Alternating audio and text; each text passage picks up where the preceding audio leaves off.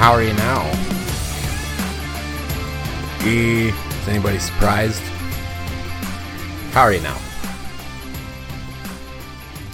Folks, your Montreal Canadiens, as predicted by myself and probably most people who watch hockey, lose to the Tampa Bay Lightning by a score of 5-3. Hello and welcome to episode 70 of the Bottom 6 Minutes podcast presented by Habs Eyes and the Prize. I am Matt Drake, and I am quite unsurprised and unangry about that one, honestly. A relatively competitive game. Again, there they go, scoring 3 goals in a game that they lose. You got to like the fact that they're putting pucks in the net, even in games where they're clearly overmatched. I wrote about this in my after the last game on Habs Eyes and the Prize. They're finding scoring, even in really tough games, so that's good news. And they lost, which is good for the tank. So, lot to get to in this one. So let's jump right into the recap so that I can kind of move on and talk about some of the hot button issues surrounding that game. I think some of you probably know what I'm getting at, but I'll get through this recap and then we'll discuss it. So early in the first period, quite early in the first period as a matter of fact, puck gets kicked out of the corner right onto the stick of Nick Suzuki in the offensive zone. He puts one over to the other side, tape to Mike Hoffman, a little snapper, and it's 1-0 for the Montreal Canadiens, but it was a relatively short-lived lead for the Habs. Just under 9 minutes left in the period. Long shift for the Habs. They just can't get off the ice. Justin Barron breaks his stick, so not only do they have some guys that have been out there for well over a minute, it's basically a power play for the Lightning because we got a stickless guy running around out there trying to chase down some of the Lightning players, and it hurts. Nick Paul gets it back to Victor Hedman at the point. He snaps one through traffic, and that makes it 1-1. That's it for the first period. Shots were 13-6 in favor of the Lightning. It was kind of an uneventful period, but one that I would definitely argue the Habs were a little bit lucky to be tied after. Now we go into the second period, and the shooting gallery keeps rolling for Tampa. It's a little bit slower, but they get there. Less than 5 minutes into the period, Nikita Kucherov gets his shot blocked, but it's partially blocked, goes off the end boards and bounces directly to Brandon Hagel at the side of the net, and Samuel Montembeault had no idea where this puck was. Hagel puts an easy one in, and it's 2-1 for the Lightning. But the Habs get a quick strike back. Just after they finished announcing that one over the loudspeaker, they go right back down the ice. They get a zone entry, kind of bobbled around a little bit, and Josh Anderson gets it below the goal line. Quick pass out to Denis Gurianov, standing in the face-off circle, and he just hammers one past Brian Elliott, and we're tied at 2. And then later in that period, the Habs actually get a lead.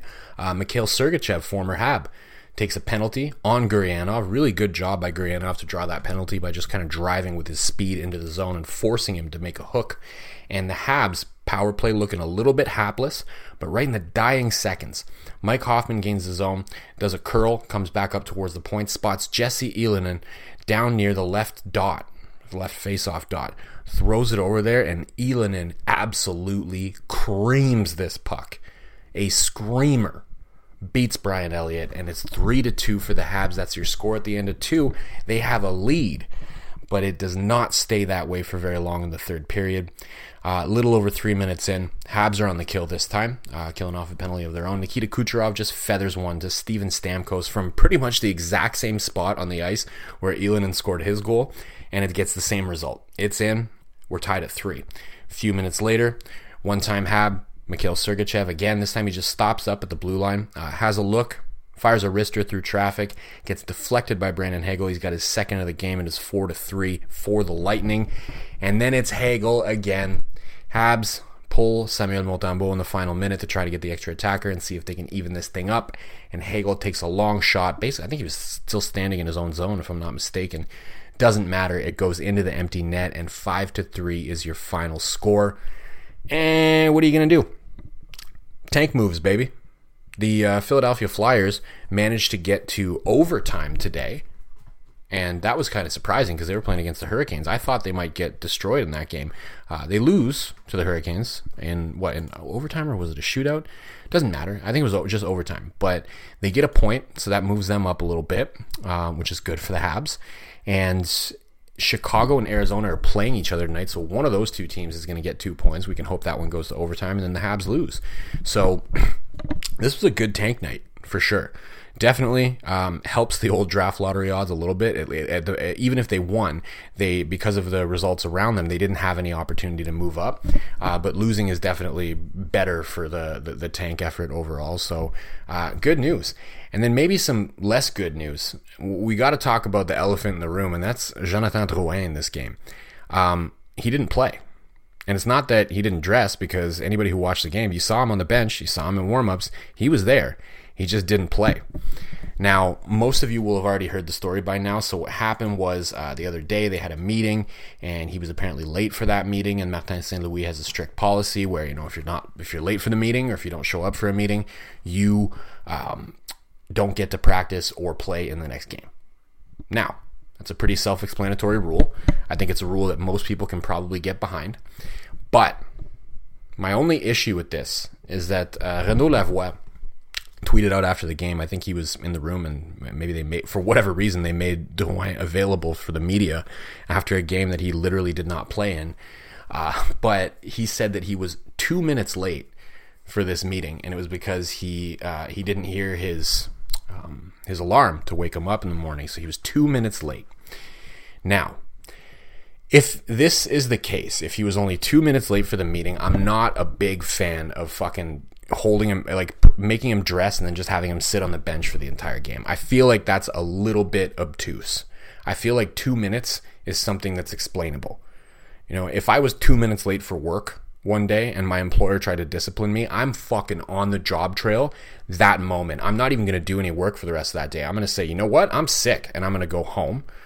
I work from home anyway, so it doesn't really work that way. But I would log off. I would not do any more work for the rest of the day, and I'd be looking for other jobs. There's no way I'm going to be chastised for being 2 minutes late for anything, let alone a meeting. Now, that being said, we have to consider the possibility of this maybe being a more regular thing. Maybe he's late for meetings a lot, and Marty just kind of got sick of it and said, well, you know what? It's too many times that you've been late. And maybe the last time he was late, he was warned about it and then ended up being late again, and then the consequences follow. So I don't know the full story.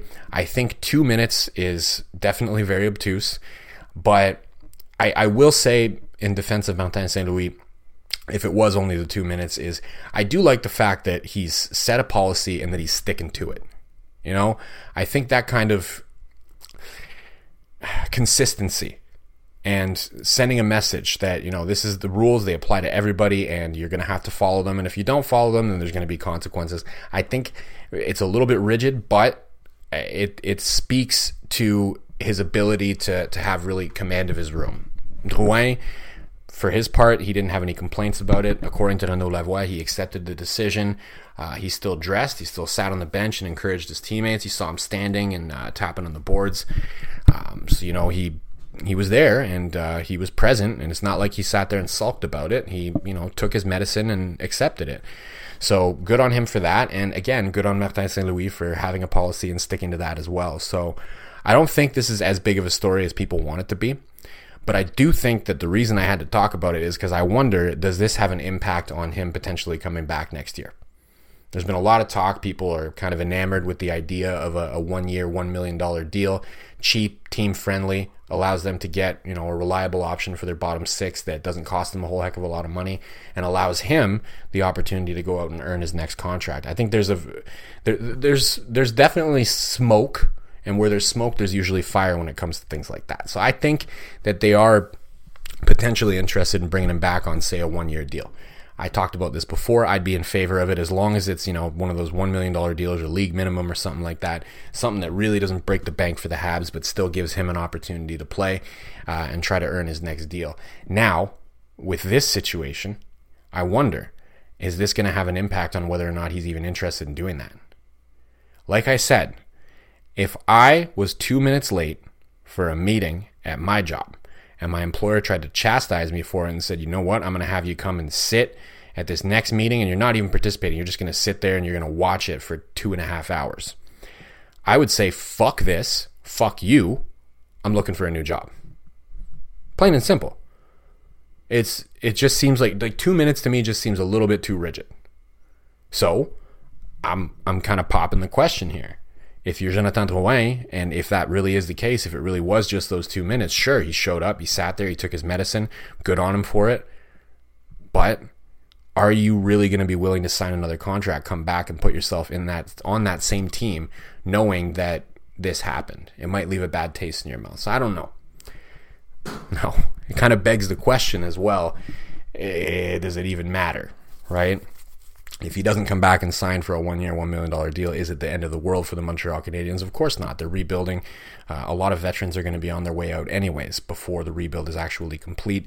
Nobody really thinks the rebuild is going to be complete next year. I think even if they got Connor Bedard in the draft, I don't think that they're necessarily going to have the type of team that can go out and compete for a playoff spot. They're still working on this rebuild. So, it's not the end of the world if that ends up being the case, but I do wonder, is it going to make it a little bit more contentious in terms of negotiations? Should there be any negotiations? And, what does that end up looking like? He's had a pretty rough go in Montreal since that trade involving, of course, Mikhail Sergachev, who was pretty involved in that game that they just played. And it just kind of sucks to see it end this way. But who knows? I could be wrong about all of this, and maybe he's been showing up late all the time. Maybe this is his way of saying that he wants to get out of Montreal. Maybe he really is accepting it, and maybe he's going to have no problem coming back anyways, and all of my pondering about whether or not this is going to bother him is completely irrelevant. So, hey, it happened. He was there. He didn't play whatsoever, and it was a game, and they lost anyways. So, they couldn't have scratched him, really, because they don't really have the bodies right now to be scratching people. I think they needed to have him on the bench just in case somebody got hurt, so I feel like that was kind of smart to have him around just in case you really need to play him and you don't have a choice and you gotta abandon that whole punishment aspect of it, but, whatever. I digress. Silver lining of the night. We haven't even gotten to that yet. Your silver lining of the night, I don't think that anybody would argue with the fact that I'm going to be picking, I'm going to pick two players, actually. And the first one, number one, Denis Gurianov. This guy's fucking lethal with a one-timer. You give him any kind of space in the offensive zone, and it doesn't have to be a whole heck of a lot of space. You give him any kind of space within which he can operate, and you give him that one-touch pass, right, where you put it in his wheelhouse and give him an opportunity to put that thing on goal. He's going to do it, and the velocity that he gets on the puck is incredible. That shot, Brian Elliott didn't have the best game ever. I don't think he was fantastic, but there's nothing he could do about that one. He was in good position. He had the right angle, and Gurianov just absolutely blasted that thing. So I'm super impressed with him since he's come over. I've said this before, so I'm not going to spend too much time on it, but I truly believe if they can smooth out some other areas of his game, what he can do offensively, what he can do with his skating and with his shot, it's very Josh Anderson-esque, and I think that there's absolutely a place for him within the context of building a proper Stanley Cup contender. So, I'm excited to see what they can do with this guy. He's fun to watch. That penalty that he drew that they ended up scoring on for the Ylönen goal, he was just flying around Mikhail Sergachev, and he gave him no choice. It was either Mikhail Sergachev had basically two options. You either foul him, you could hook him, trip him, whatever you want, hold him, one of the three, or you could let him get the puck, and then you could try to readjust and maybe defend him on the way back to the net. But man, he skates fast and he's got a big body and he can drop that shoulder and go right through you and get to the net anyways. So he kind of forced Sergachev's hand, gets the penalty. Habs end up cashing in on it. I like this guy. I like him a lot. I really think that he could be a part of this rebuild, and that's why he's your number one silver lining of the night. And then number two, second, last but not least, Jesse Ylönen. What a game from him. All right, his goal, absolute screamer. He hammered that puck with the type of violence that only great shooters can do. The velocity on that thing, that's an unstoppable puck. Again, Brian Elliott, not the best goalie in the league, not his best night either, but nothing that he could have possibly done about that. A shot like that, you just have to hope that wherever you're standing happens to have you in a position where it's going to hit you. That's it. There is no, you're not going to react fast enough to actually flash the leather on it or anything like that. You just got to hope that your angle's right and that he can't get it in the spot where you're not. And that's what happened. Ylönen has an incredible shot. I don't know what his ceiling is. I'm struggling so hard. I actually sat down I took about 10 minutes after the game before I even started recording to kind of think and look at some highlights and to try to think to myself, like, what would his ceiling be? I have no idea. I don't think that he really fits with the Habs as a future top 6 player. I could be wrong about that. I hope I'm wrong about that.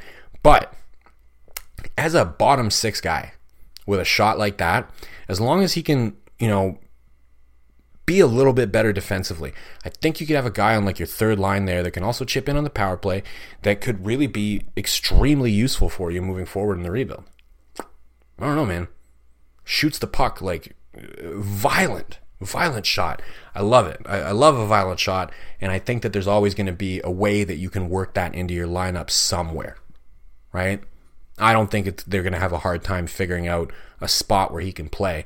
I think the question is, how high can he actually get himself? He's done pretty well in short stints on the top line this season.